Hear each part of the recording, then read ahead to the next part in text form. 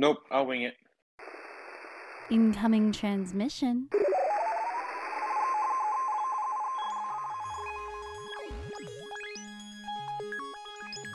Download complete.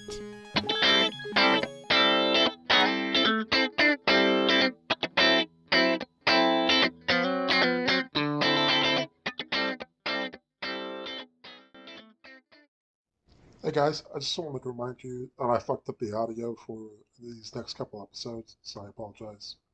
Hi, welcome to the Bradcast Show after tournament report. Tonight we have with us Don Powell, who got first place, going 3-0 with 830 points. Dan, can you please go over your build with us, what you played on your main force, your sideline, maps, and objects, and can you tell us about the special caveat you had with your team?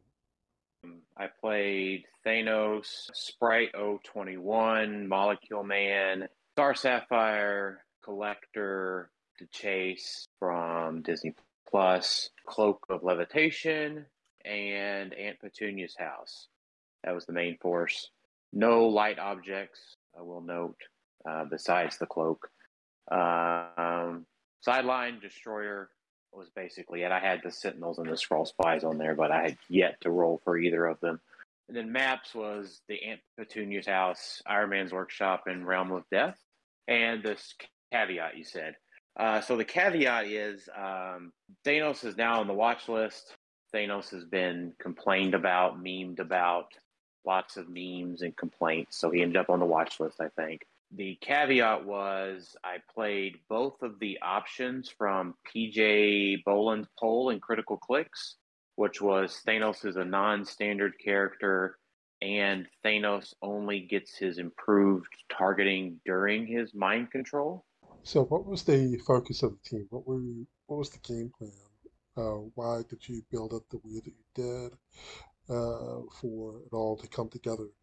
So, I have to thank Jay Solomon for kind of coming up with the core of the team. We had talked about it a little bit. And then just this week, I had switched the Latveria map bonus over to the Aunt Petunia's map bonus. So the collector. I think the big thing is that when Thanos mind controls, your opponent's figures get +1 damage. Now, that's probably the big thing for me. Now, not for naught, Thanos gets +1 damage. That helps him out a lot. Molecule Man gets to go to 2, which is not insignificant. And then like Star Sapphire's a big threat with 3, and like Sprite's a decent threat with 3. So those things are like, just damage bumps are huge, right? Power Gem retires. You can't perplex damage for the past 14 months or so. So just damage bump becomes really powerful. Collector's 2 damage. If your Destroyer gets to come in, he can potentially be 7 damage close. Yeah, 7 damage. Close combat expert, the collector trait in an object. He can do 7, which is pretty huge. And then he's side blasting for 5. And like, just the thing is like, maybe this is not directly answering to your question, Brad, but I would just say mind control has been very big since 2017. I think a lot of folks often forget, or maybe they don't keep it in the back of their mind. Like, I played Starro a lot. Starro had mind control. I played Uni a lot. Uni had top-down mind control. Even Adam, who I played in the 3rd round, right? Whenever you had Cersei at 300-point Uni, or 295 or whatever he ended up being, you could pick mind control and just move opponents' characters away and make them attack each other and not even engage to get rid of the Colossal Retaliator so that you could act with your own piece without having to have like a Surtur with like Surtur Joker gas come out your full-point Uni sort of craziness. And of course, mind control is free, is super powerful, right? I get the extra powerfulness that provides, but I mean, I've went so many rounds throughout the past 5 years, almost nearly 5 years, with just mind controlling powerful pieces. And now that you get Psyblast, Post Combat Expert, Exploit, all of these crazy cool additional powers stacked on top of it, it's just even wilder than it ever has been. Rookie gets 4 damage, so like he can KO his rookie or his commissioner friend and put damage on something else. there's just all kinds of good options. Yeah, so I mean, it's just mind control is really strong, and plus you get to reposition. So like, I think just people just inherently dislike it, and it's for good reason, right? Mind control, you get to use the good powers, and you just get to disrupt formation, right? Like the Sakarian Iron Man gets to move 7 squares, and then he has an 8 range most of the time after he gets his objects and stuff, right? Um, so I mean, that's just a huge formation disruptor. I honestly forgot what I asked Dan right here with how he played tonight.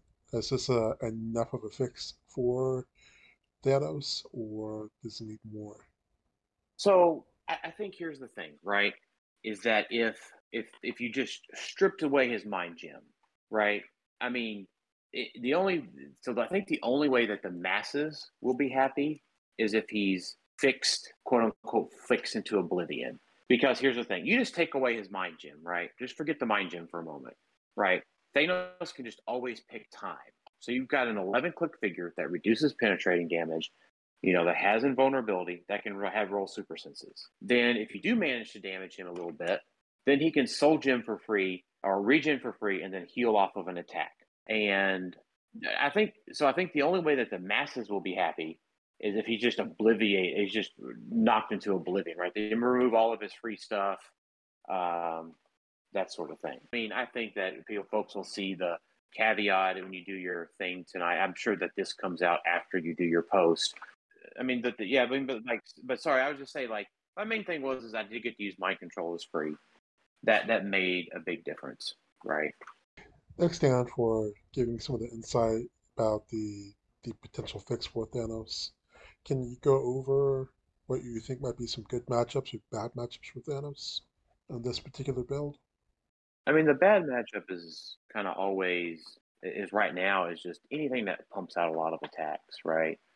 Which like a lot of things do, but like specifically like you have to really try to outplay and outposition the Scarlet Witch and the Agatha, right? So I think what a lot of people aren't prepared to talk about or don't want to address because Thanos is just such a big bad is that hypermobility in a 4x4 map is super broken in and of itself, right? Because HeroClix is, I think, fundamentally designed around the, what is it, 16 by 24 with a 2 square starting area, right? So 4x4s, TK is only designed as a 6 square power. Whenever you're bumping that to 8, it's designed as a power action. Whenever you give it to somebody that can do it for free, now I know they can't do the 8 for free, but like you got Venom Mags, you've got the Flash, who are hyper mobilizing, very powerful pieces that then Agatha can then Voop herself. I don't think folks are ready to say, hey, these 4x4 maps are bad.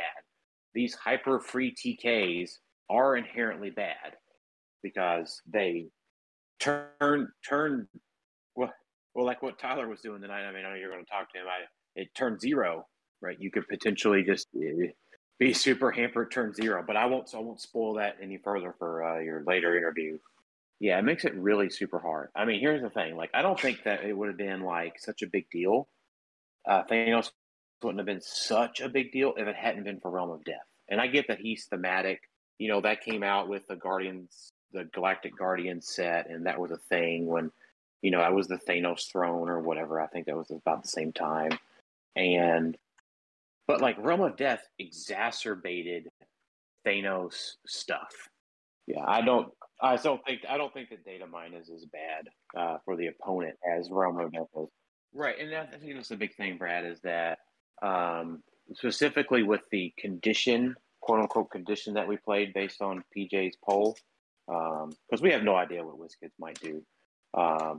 So it's just a shot in the dark at this point. But I think what's important in that situation is you have to play Thanos safely. And I already have, for me personally, right? So you gotta remember the pilot has something to do with it. I played Uni successfully throughout his whole entire run in Modern, but I also had the resolve.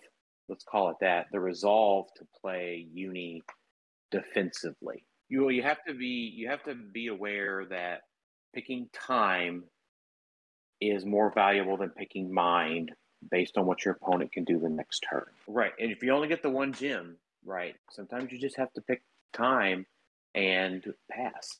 Right. Or move. Sometimes time, reposition. Thanos flies. Get him the heck out of there. Is this a team that new player or experienced player can just pick up and play, or do you need practice? So this specific team that I played tonight, Brad? Okay, so I would say this specific team that I played tonight is not as new guy friendly as the Spider Thanos versions. I would say like a more veteran competitive player, right, could pick up this version of Thanos, right? But like a newer player or even a veteran casual player, the Spider Thanos teams are a tad bit more forgiving.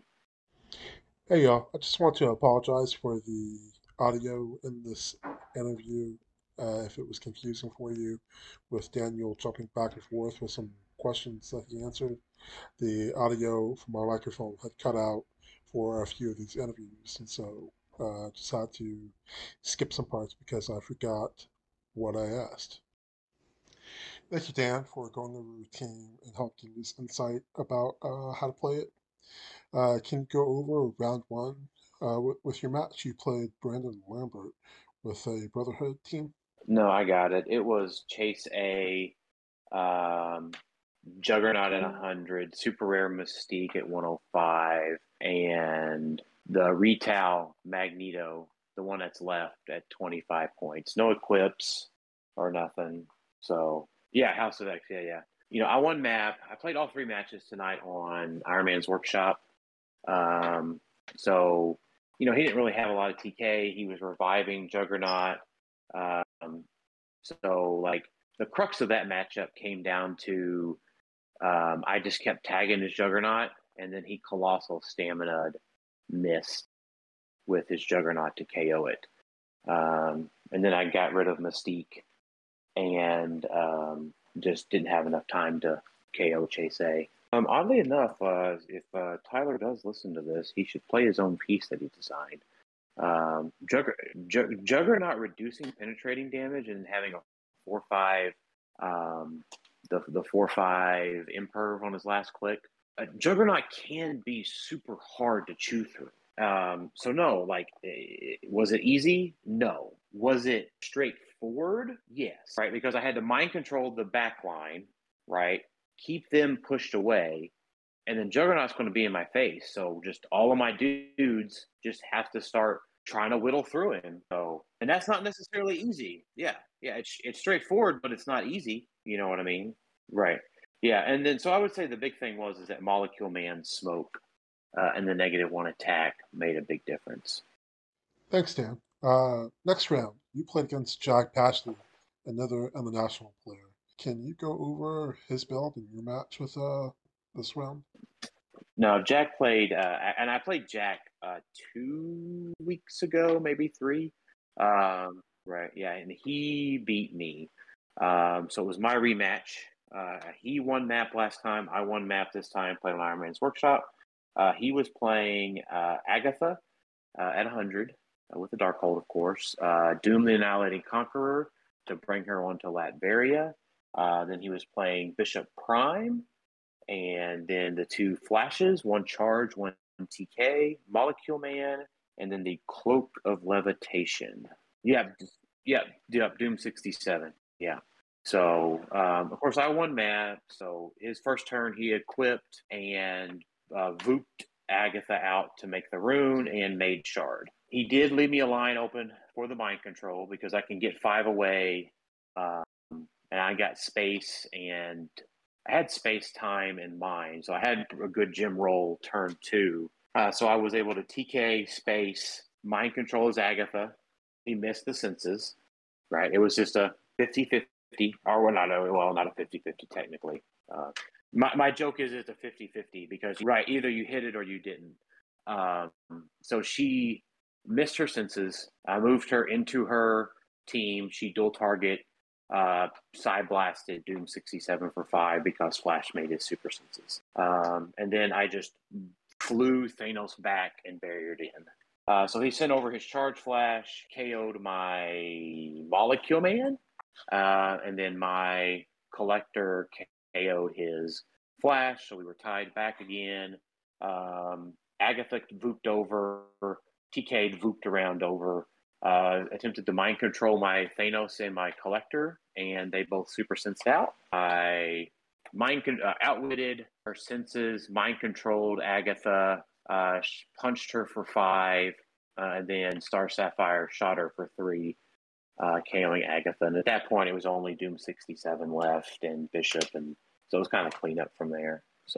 So last time he won map, and I engaged with Bishop incorrectly, which threw off my pacing 1 turn, which allowed him to Agatha me, or rune marker my Thanos. The opportunity wasn't there to interact with Bishop like there was the first time, so I just interacted with Agatha that I could. Definitely was a lot stricter with my pacing, more of a make him come to me than go over to him. Very cool. All right, so round 3, played against another really good player, Adam Friedman. Can you go over his match? Adam played Thanos Collector, so that was 200 points. No equips, no map bonuses. And then he played Commissioner at 225. Took his build at 225. And then Mary Jane Watson for another 15 points. So that took it 230, 240. And then the remainder of this build was X-Men and Dazzler. Sorry, the Professor X swap and Dazzler. Dazzler gave S.H.I.E.L.D. to Mary Jane Watson because they share celebrity.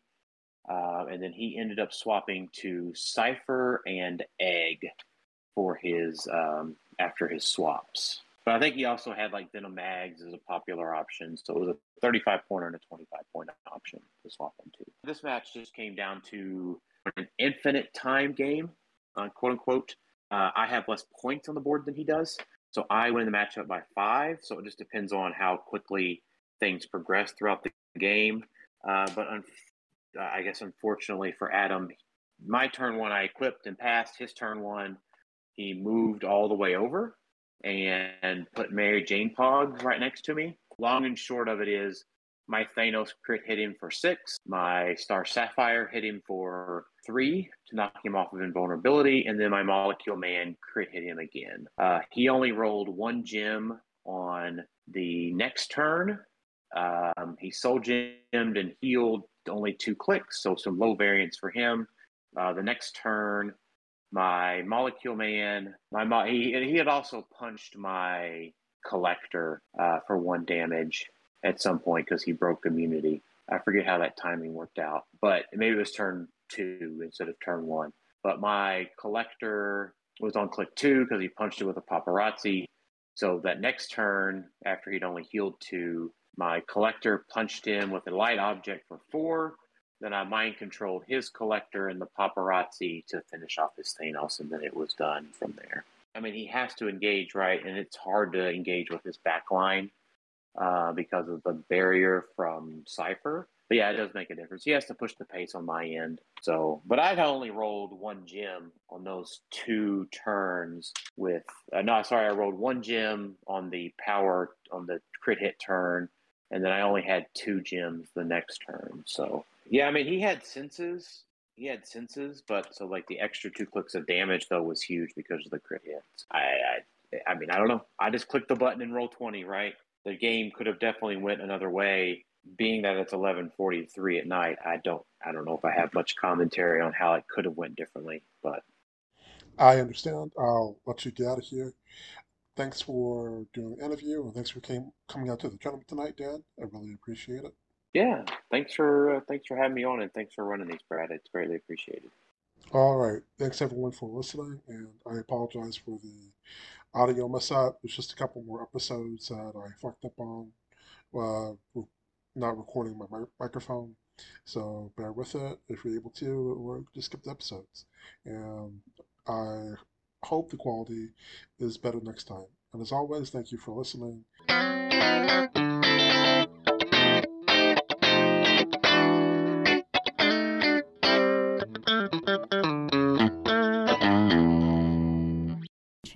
Mission complete.